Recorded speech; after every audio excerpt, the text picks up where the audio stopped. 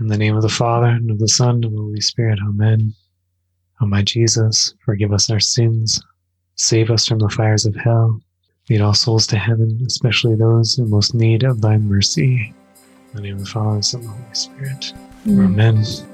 Welcome to the Theology of the Buddy, a podcast for Catholics who love the beauty of the Church's sacred tradition. This is episode 73. My name is Chris, and I'm joined by my co-hosts, Mike and Brooke. If you are someone who's looking to grow in their faith in new ways, looking to connect with other faithful Catholics who are committed to helping you grow closer to our blessed Lord, or simply looking for other Catholic voices who are willing to speak the truth without compromise, while having a little fun along the way, you've come to the right place. We're not experts, but have learned a lot collectively over the 15 plus years. We've been friends in the faith, and we want to share what we've learned with you. So if you haven't yet, make sure you hit that subscribe button wherever you are listening to ensure you get the best Catholic candid conversations delivered to you every week. While you're at it, don't forget to follow us on social media so you can keep up to date with all the great content we are sending out. You can find us at Theology of the Buddy, all one word. So today on our podcast, we are diving into the last topic of our Four Last Things series, which is typically something that people would meditate on during Advent. And so today we are diving into the topic of hell. So it's going to be a fiery podcast, but specifically we wanted to talk about hell as a reminder of what Christmas is all about. Christmas, the incarnation, was done to save us from the fires of hell. Our Lord became man, took on flesh, entered into our nature to save us from that destiny. And it's something that, especially in the last week of Advent leading up to Christmas, we should be arousing in our souls this gratefulness, this thankfulness to God for the great gift of the incarnation of his Son. And that hell is not, and death and hell is not, and does not have the last word. So I'm really looking forward to discussing this and hearing the thoughts of my wonderful co-hosts. But before we do that, Mike and Brooke, how the heck are ya? Get it? Yeah. I get it. Yeah, it's going to be a hell of a podcast. But again, it is a tiding of comfort and joy, right? Like, what you were saying about how our Lord came to save us made me think of that Christmas carol. To save us all from Satan's power when we had gone astray. So there you go. We don't just want to think about hell for the sake of it, right? We want to meditate, but for a good purpose, to help us in our spiritual lives, to come to love God and to avoid hell, ultimately. I won't lie. I'm kind of moody right now. Hi, kind of moody. I'm Dad. No, it's worse. Thanks. All I wanted was to be able to see Jupiter and Saturn line up for the first time in hundreds of years and see a real pretty star. And guess what? Frickin' clouds, man. All up in my way. Can't see the dang thing. It's very 2020, isn't it? Oh, it's so 2020. It's like, oh, cool. Something to look forward to. Never mind. Have some clouds. But here, have a lockdown. Yeah, here, have a lockdown. But I will say sometimes the greatest joys happen within our own homes. And yesterday, something was created here unlike anything else that had ever been created in our own home. I recreated massaman curry from an amazing restaurant in St. Thomas. And it was delicious. That was about to be a baby announcement or something, right? I was, my eyes were like widening. I'm like, yes, go on. Then Massaman curry. But I could also see the confusion, like, created yesterday? How do you know? It happened so fast.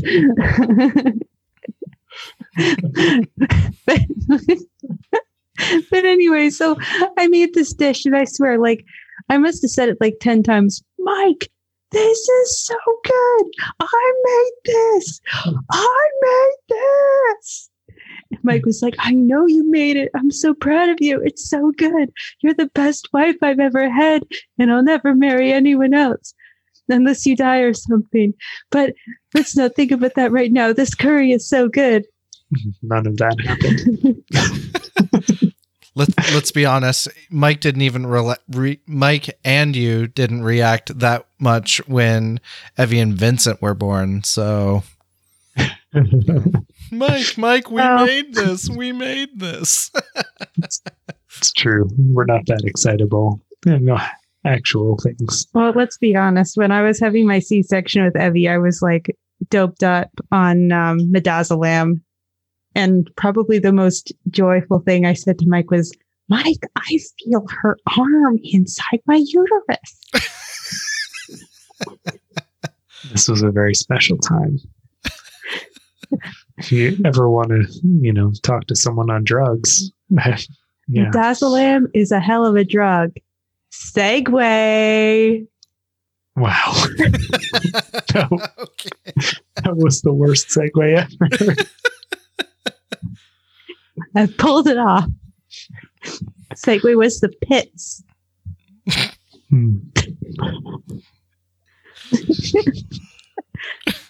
Feeling hot. No. Stop. It's just getting worse. Jamaican it worse. What's the quote about sandals? Jamaica's largest freshwater pool. You know where there isn't any fresh water? Hell. Trying, guys. I'm trying. You're doing great, Brooke. I'm not paid enough for this. You're not paid at all. It makes so much sense. I'm volunteering. These are free jokes, guys. Yeah. The question is, are they worth it? You get what you pay for. Just wait till we start our Patreon campaign. Then they'll be paying for the jokes. $1 gets you a joke from Brooke.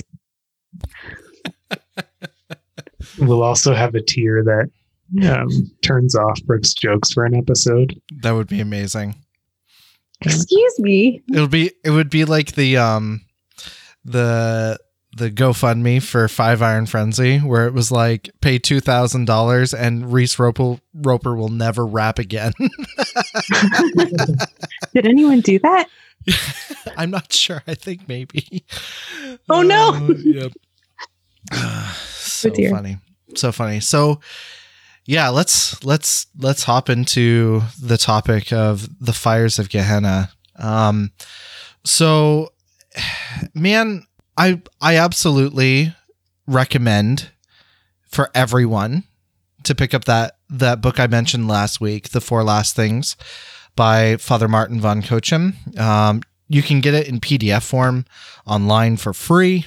I'll put a link in the show notes, but you can get a physical copy from Tan Books and they're pretty cheap. But dude, like the way he starts this, it sounds like he's writing for the year 2020. Listen to how he starts and tell me how 2020 is already. Listen, although in the present day, many are found to deny the existence of hell, or at any rate, the eternity of punishment, we do not consider it incumbent upon us to bring forward a number of proofs that there is such a place as hell. In the case of the Christian reader for whom this book is intended, Evidence of this nature is quite superfluous, because he will not have made shipwreck of his faith. Indeed, what further proofs can be required for the existence of hell and the eternity of punishment, seeing that the prophets, that Christ himself, that the apostles, and the fathers of the church, nay, the very Turks and heathens, speak of it as an unquestioned fact.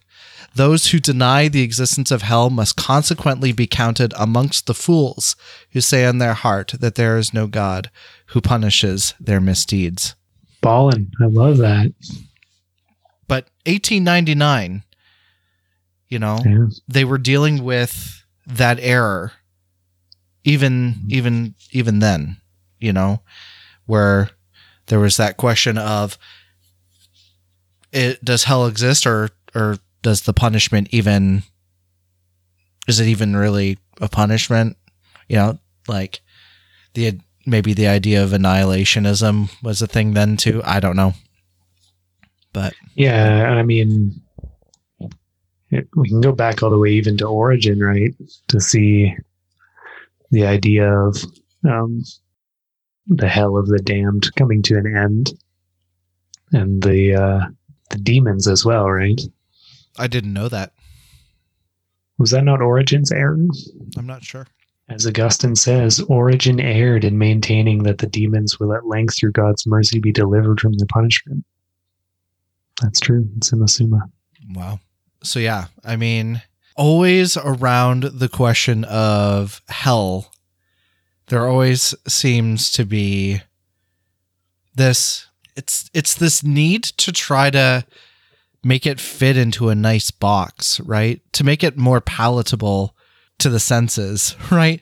The idea of eternity in eternal punishment is a scary idea, And so, you know what? Maybe we'll just lop it off at the last judgment. That'll be it, or we'll make it so God just makes the soul disappear after they die if they were destined for hell, because he's too nice to let them suffer,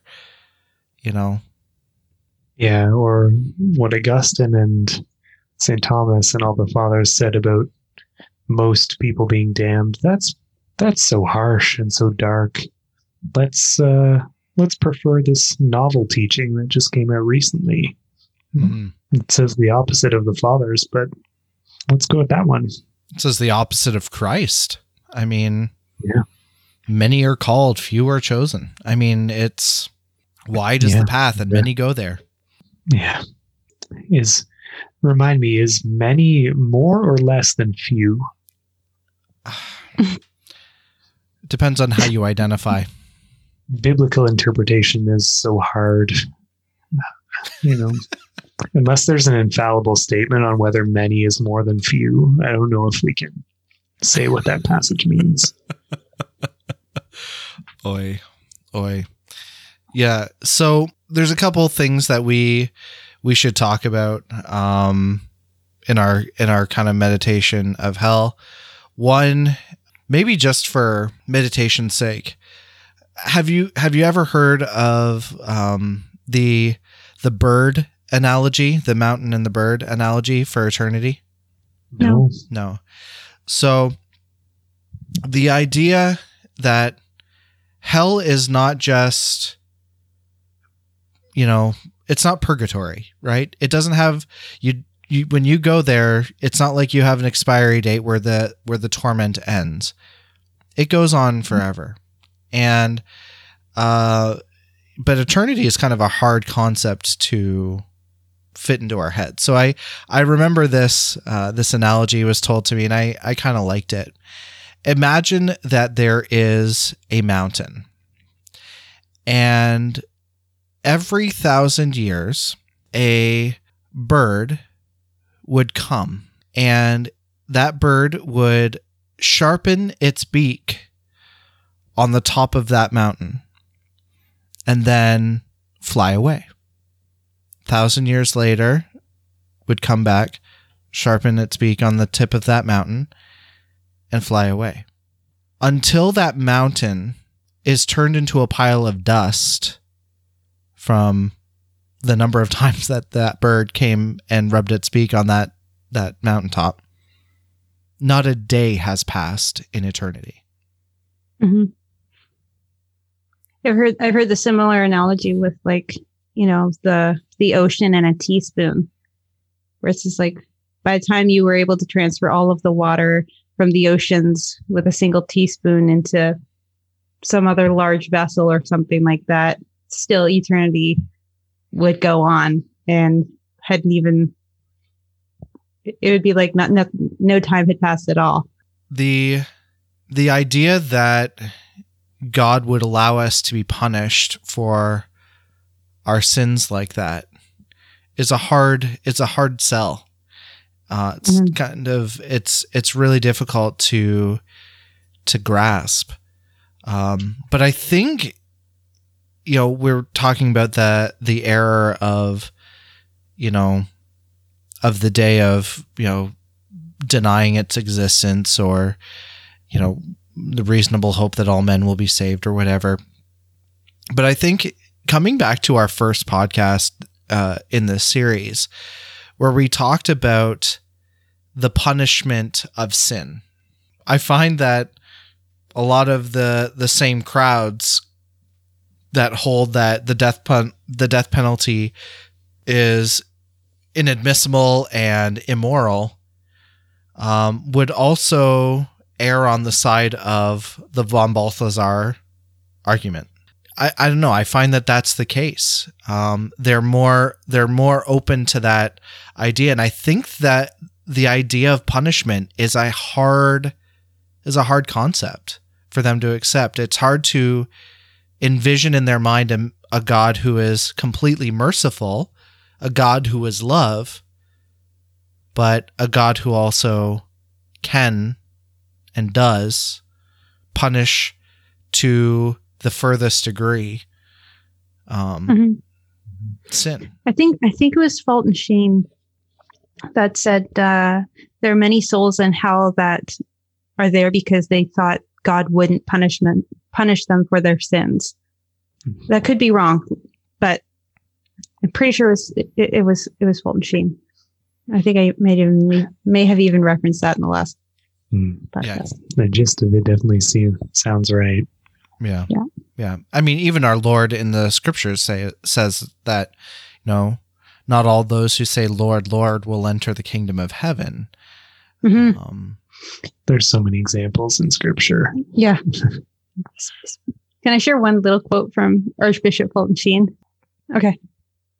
Each and every one of us at the end of the journey of life will come face to face with either one or the other of two faces. And one of them, either the merciful face of Christ or the miserable face of Satan, will say, "Mine, mine.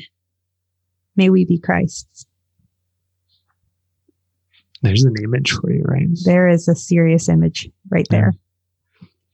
Because what we give to God is God's, right? But, you know, what we do that is sinful is of Satan. If it's by our merits that you know, we gain grace and grow in love for God, then it's by our vices and our sin that we only get closer to the exact opposite, right? Or at least by cooperation. Yeah. By God's grace. I mean, I know that's not what you meant, but we don't want to phrase it in a way that sounds like we can do anything without God's grace. Heaven forbid. Yeah. I wanted to say something relating to the idea of punishment too. Like, this is kind of a hard concept that I'm not going to pretend to fully understand, but the idea of God's justice and mercy being inseparable and being inseparable from his essence, it's tough to understand. A lot of people hear that God is merciful and they think of him like a merciful human. And on our level, often people are merciful and neglect justice. But God is incapable of doing that.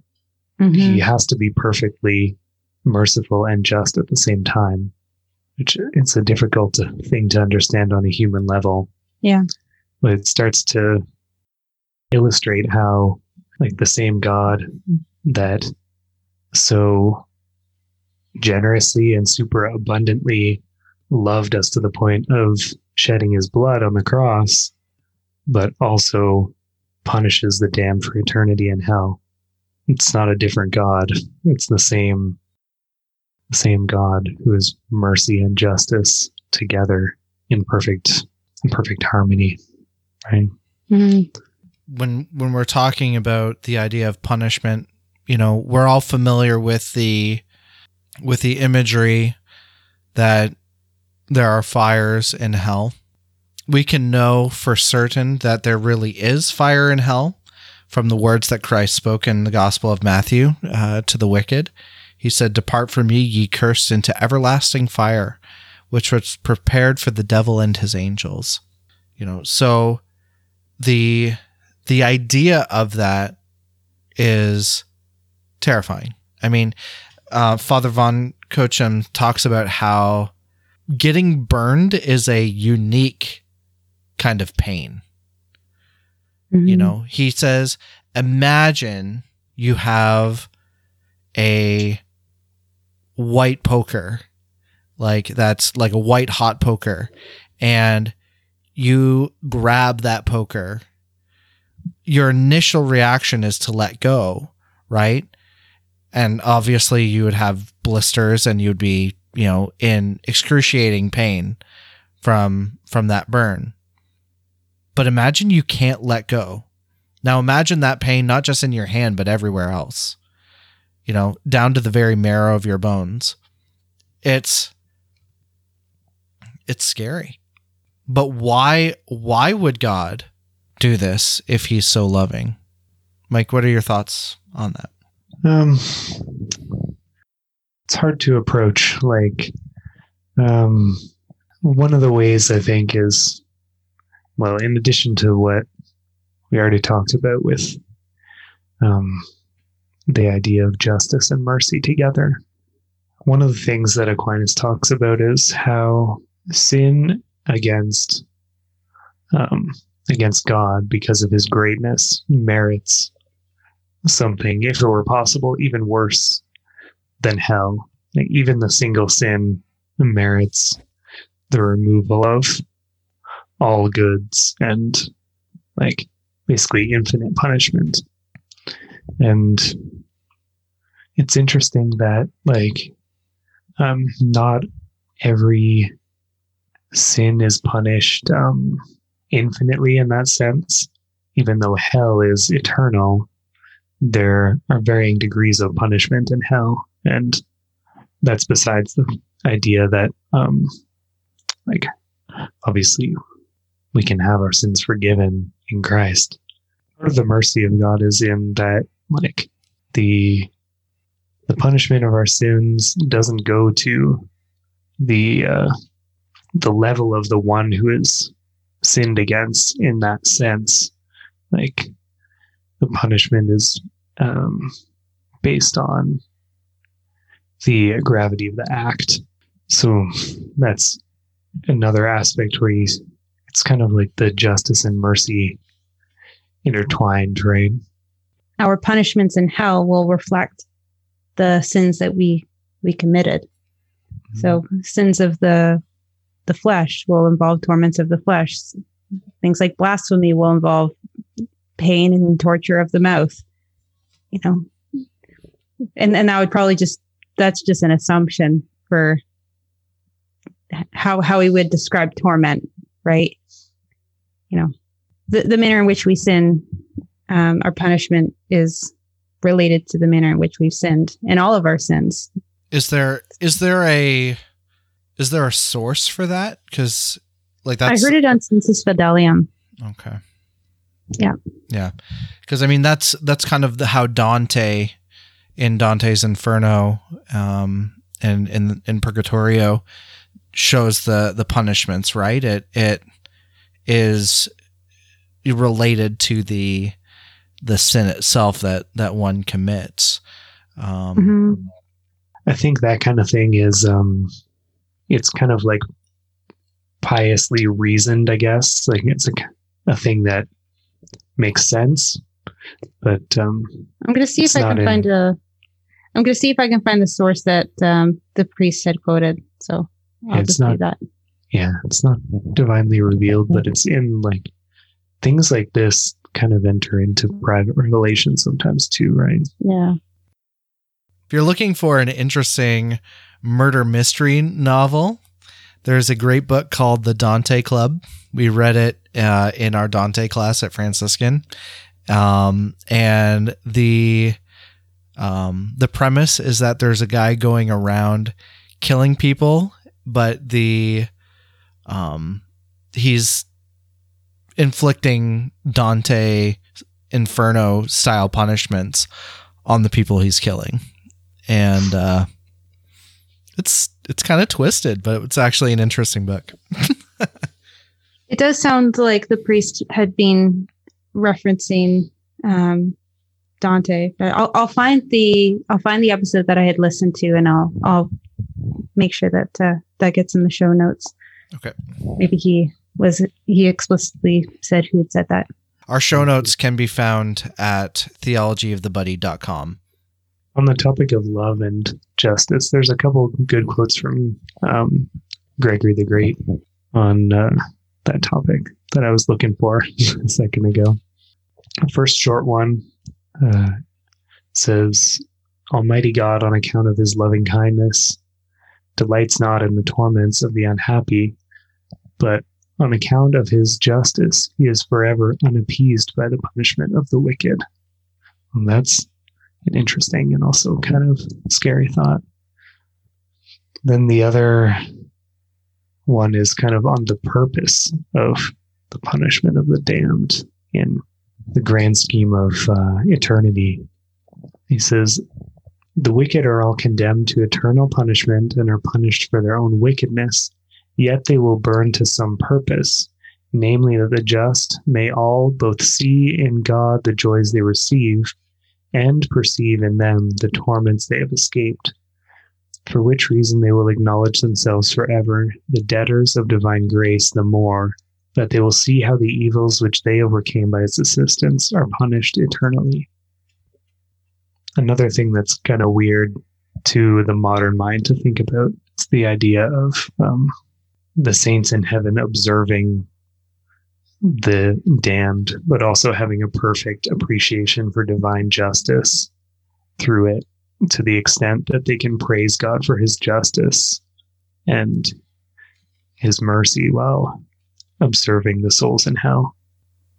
Yeah, I'm sure that in heaven, and maybe this is speculation, but like I'm sure that the saints and the angels experience a level of sadness. Obviously, it's not sadness as we understand, right? Because they're in the beatific vision. But I'm sure that there is like our Lord said, there's great rejoicing over a soul that converts. And I'm sure that there's kind of the inverse of that, heaven sorrows in a way for any soul that is lost to hell.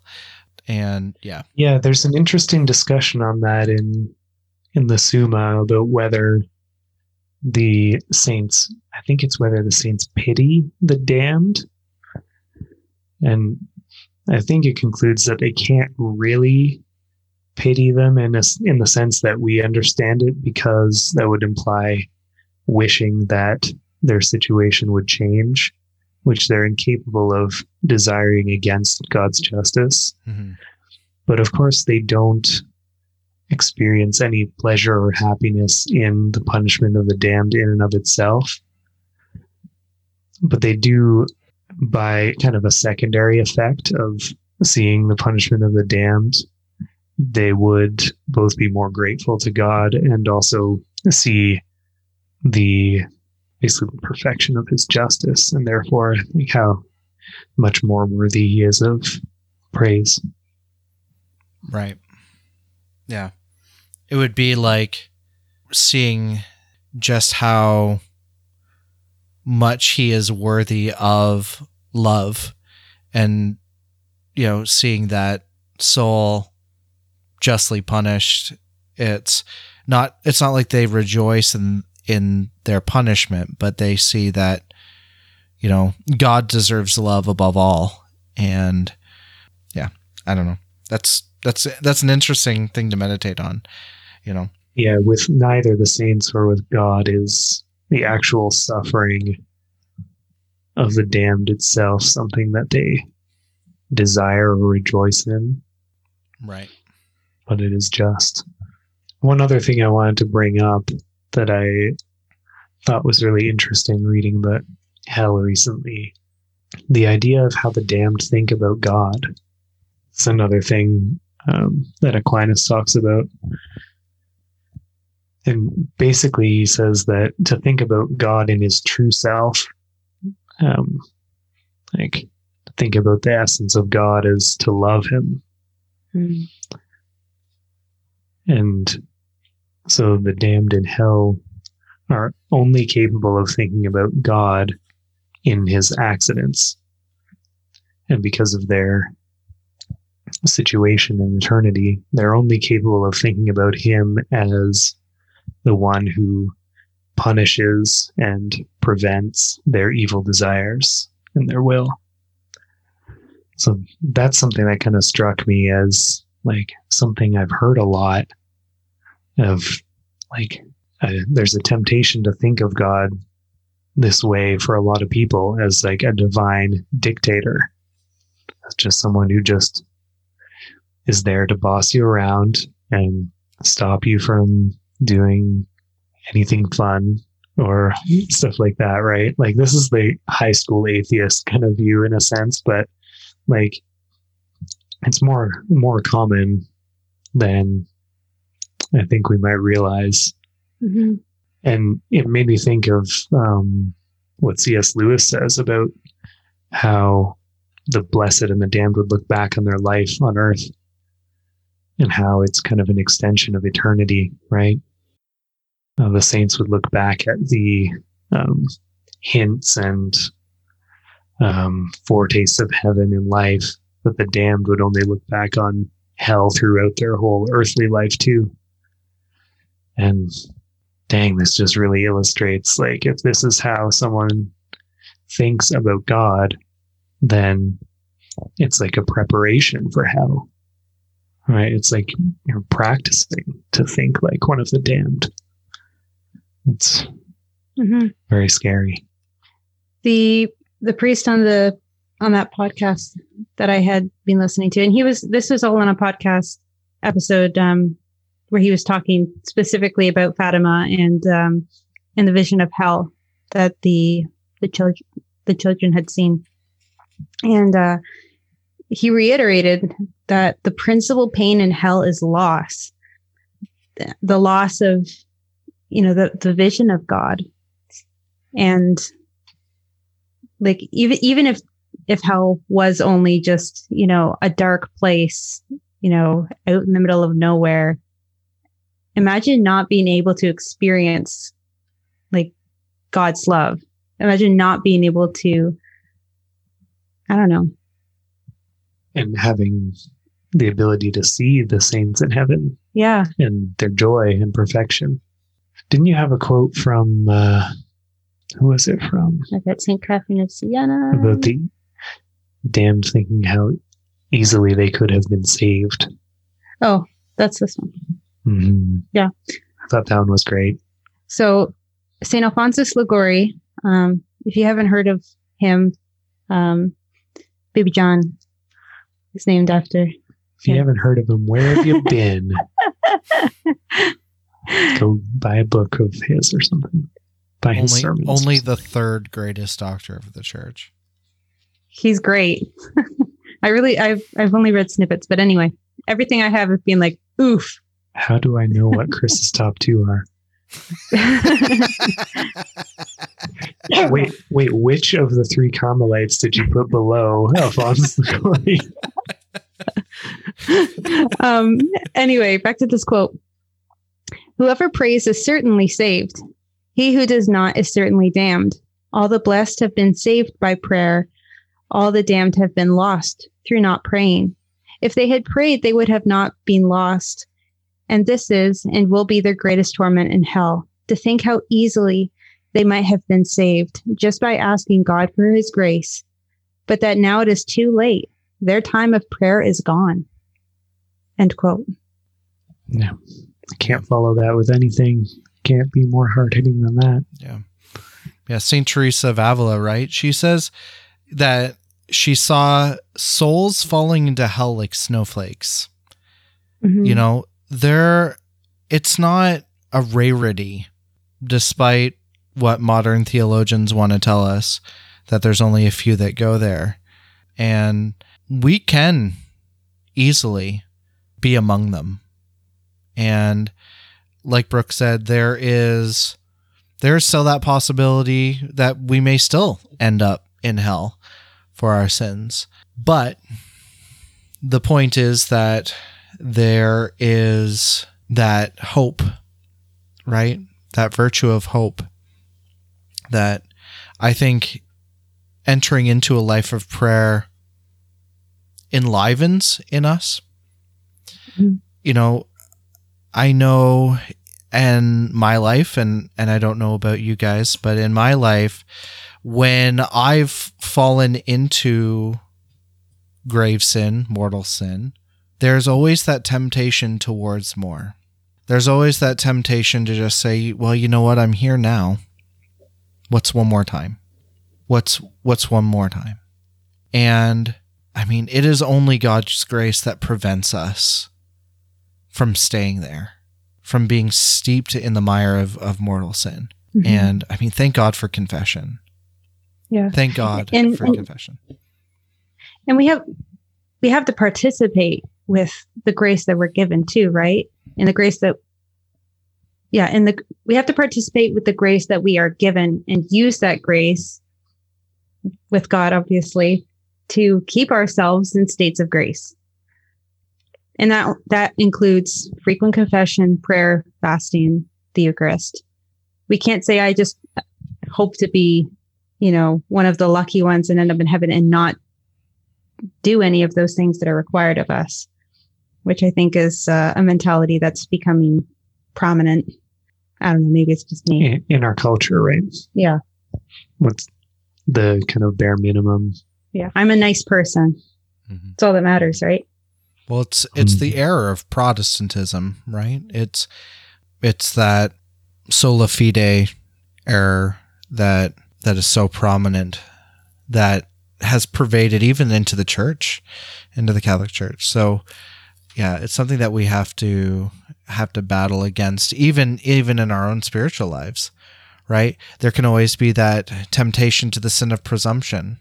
The Lord is going to have mercy on me. So, or I can just go to confession or blah, blah, blah, whatever excuse we make, right?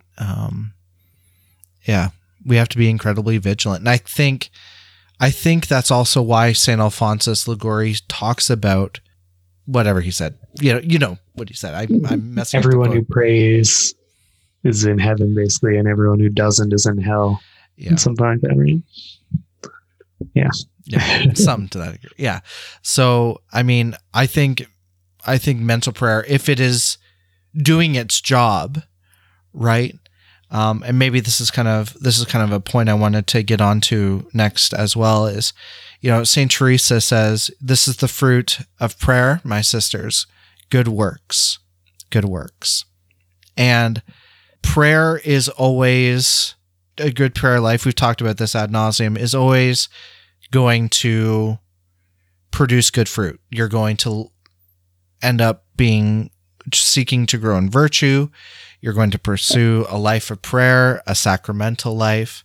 But also, I think it's incredibly important to acknowledge what Scripture talks about as well in the Gospels, when the Lord comes to judge the living and the dead, and how one of the big litmus tests, if you will, was, did we love others? Did we seek to love the poor? Did we go out of our way to feed the hungry, clothe the naked, visit those in prison. If we can read the gospel, particularly that gospel, and say to ourselves, I've got this covered, that's a scary idea. We always have further to go in living our lives for others. So, for Christ and for others, I think when we're meditating on hell and asking, and pondering, what more can I do? Read that gospel, because there's always more. Yeah. If I can plug another prayer practice, which is kind of the running theme of this season in a certain sense. Think about the Examen as well, with this whole strategy of prayer leading us to heaven, right?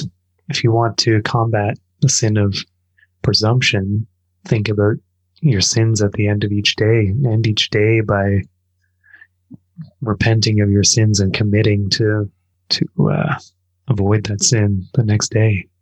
Which saint was it that he's often portrayed holding the rock at his chest? Do you know who I'm talking about? So if I remember right, so you know how when we say mea culpa, mea maxima culpa, and we hit our chest with our fist, I think it's because of this saint that we do that. Is that when he would have the temptation to sin, he had a stone and he would hit himself in the chest. And we saw a statue of him in Portugal. I want to say it's Saint Bartholomew, but I think I'm wrong. There's also the example from the scriptures, right? Of the publican, and I can't remember the other guy's name, but where he comes and he pounds his chest and says, "Lord, be merciful to me, a sinner," and the publican is, saying, who's this guy? I was wrong. It's not Saint Bartholomew, but there's a pretty amazing statue of him at the Vatican with no skin. Yeah, that's an amazing statue. It is. Come on, Brooke. Yeah, I can't specifically find if that is why we indeed beat our chest, but maybe St. Jerome has something written. But yeah, so he obviously sorry to interrupt you, but obviously the story of the publican precedes St. Jerome, right? Like him beating his chest, but he's probably inspired by the scripture as well. Yeah. Yeah. It would make sense that St. Jerome would be inspired by scripture, because St. Jerome. He translated the Bible into Latin. Yeah. Yeah. Okay, sorry to cut you off. Now go ahead. Yes, it was St. Jerome that would take a rock and hit his chest in penance. That's cool. Look it up. Didn't you say that there's a picture of him with a skull on his desk and a rock on it too? And yeah, when we looked it up, there's a famous one of St. Jerome. Yeah. The scriptures open ahead of him and he's got a skull and then just a plain rock beside it. Yeah, there's a ton of pictures where he's basically drawn the same, but there's always a stone either in his hand or at his side. Mm-hmm. Yeah, they're absolutely beautiful. Can we make good art again? Thank you. That's your job. Someone told me my art was crap the other day. I kind of wanted to die. Well, they were wrong. Somebody once told me the world was going to roll me. They were right. 2020 looks in. Hey! Yeah. So, yeah, I mean, there's a lot more that can be said on this topic. Yeah, like I said, I recommend the book, The Four Last Things. You can find a PDF copy of it at theologyofthebuddy.com under episode 73, which will be entitled Hell. I'd also encourage everyone to read up on the Fatima children. Like, read what Our Lady showed these young kids as a warning. Like, that'll wake you up. What did Our Lady say specifically? Specifically? That quote that's in the show notes. Oh, yes. She said that there are more souls in hell because of the sins of the flesh Than any other reason, right? Yeah, than any other sin. Right. Yeah. So especially in today's day and age, it's so easy for us to give into those sensual pleasures. And I think we've become all too well accustomed with, especially sins of sensuality, even just on the base level of laziness and loving comfort. I mean, we talked about this on How to Raise a Man, right? That the sin of acedia, or the vice of acedia, really does, I mean, it is rooted in the love of sensuality and a love of ease.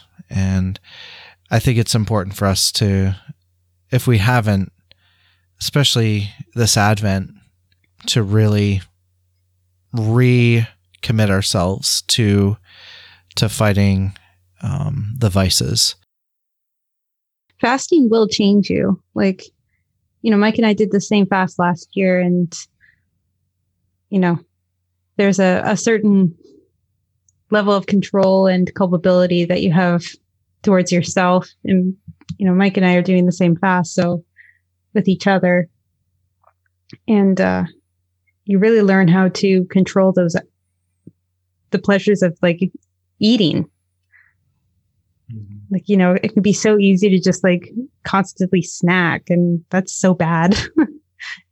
And you notice that when it's just like we're in the kitchen and it's like you see some of Julie's cookies sitting on the counter, and it's like, ooh. It's just like, I can't keep doing that. I have to have, I don't know. I have to control my will. Mm-hmm. Yeah, your intellect has to master your will, right? Mm-hmm. And we think of it so often these days as being bad health-wise to overeat all the time and stuff like that. We don't often think about how it's bad for our souls and leads us to be like have weak wills that give in to every desire, and that leads us to sin.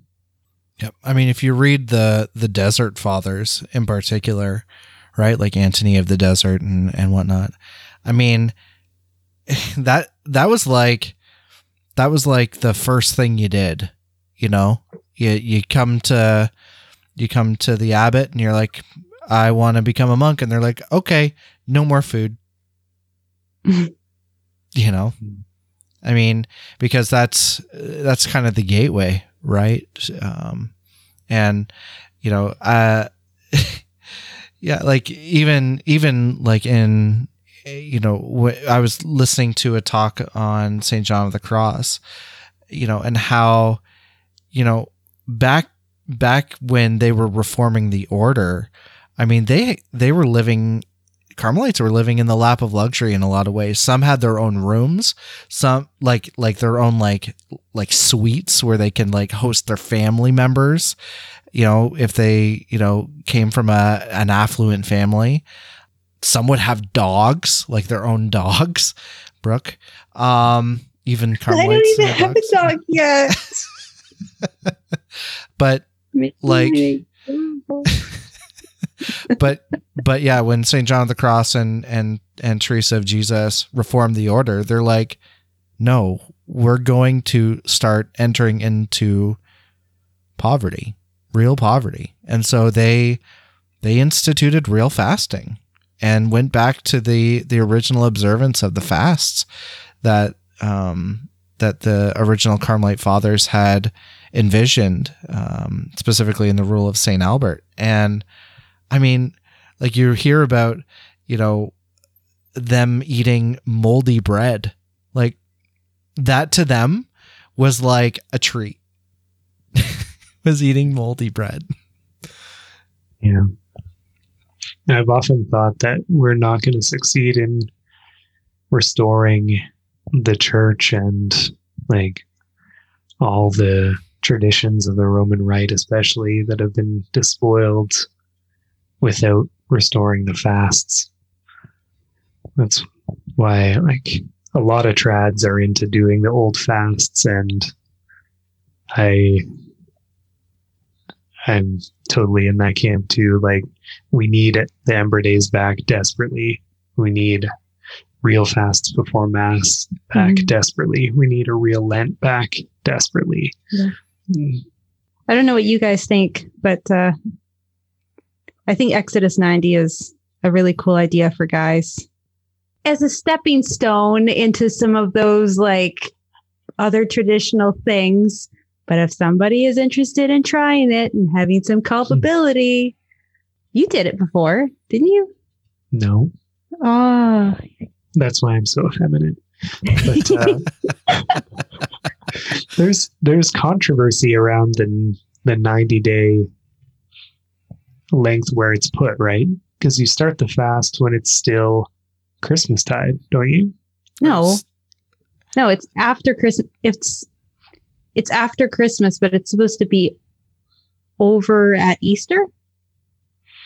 Maybe I messed that up. Sorry, or maybe it's still maybe it's still Christmastide, but then it goes into Easter or something like that. But still, like, yeah, like Septuagesima is way less than 90 days till Easter, right? So it's longer than that.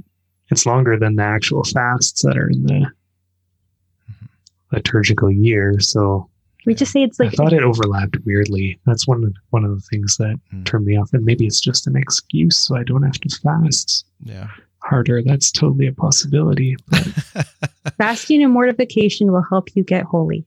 Yeah. Find a way to do that. Commit to it. And thanks for coming to my TED Talk. And fasting does get easier after you do it. That's true. And you find ways to make it harder. Like, we did this same fast for Advent last year and Lent, and it seemed much harder the last two times. Yeah. Yeah. Now we're at the point where we need to make it a little harder for Lent, probably. That's impressive. That's great. Yeah. Just backtracking, Brooke, with regards to Exodus 90, I think it was Kennedy Hall and Timothy Flanders discussed on a podcast about Exodus 90, and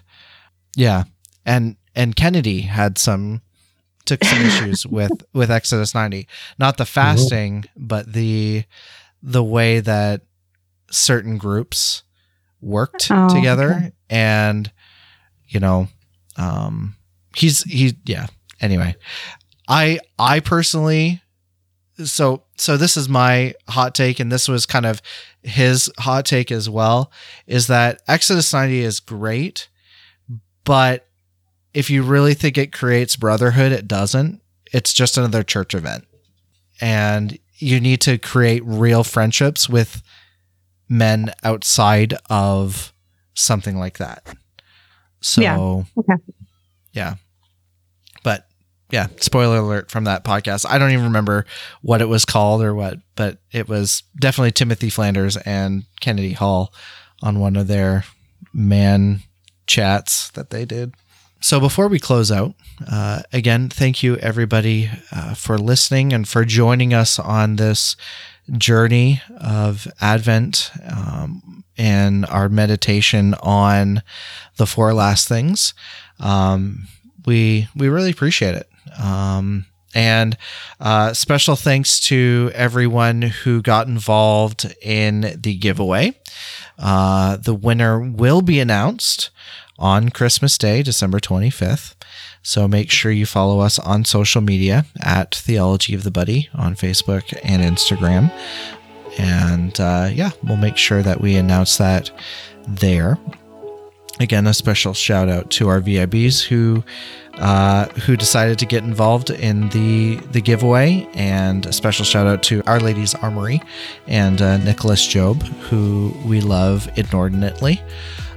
So next week will be our Christmas episode, and it's going to be a party. We're going to have some fun and racking an eggnog.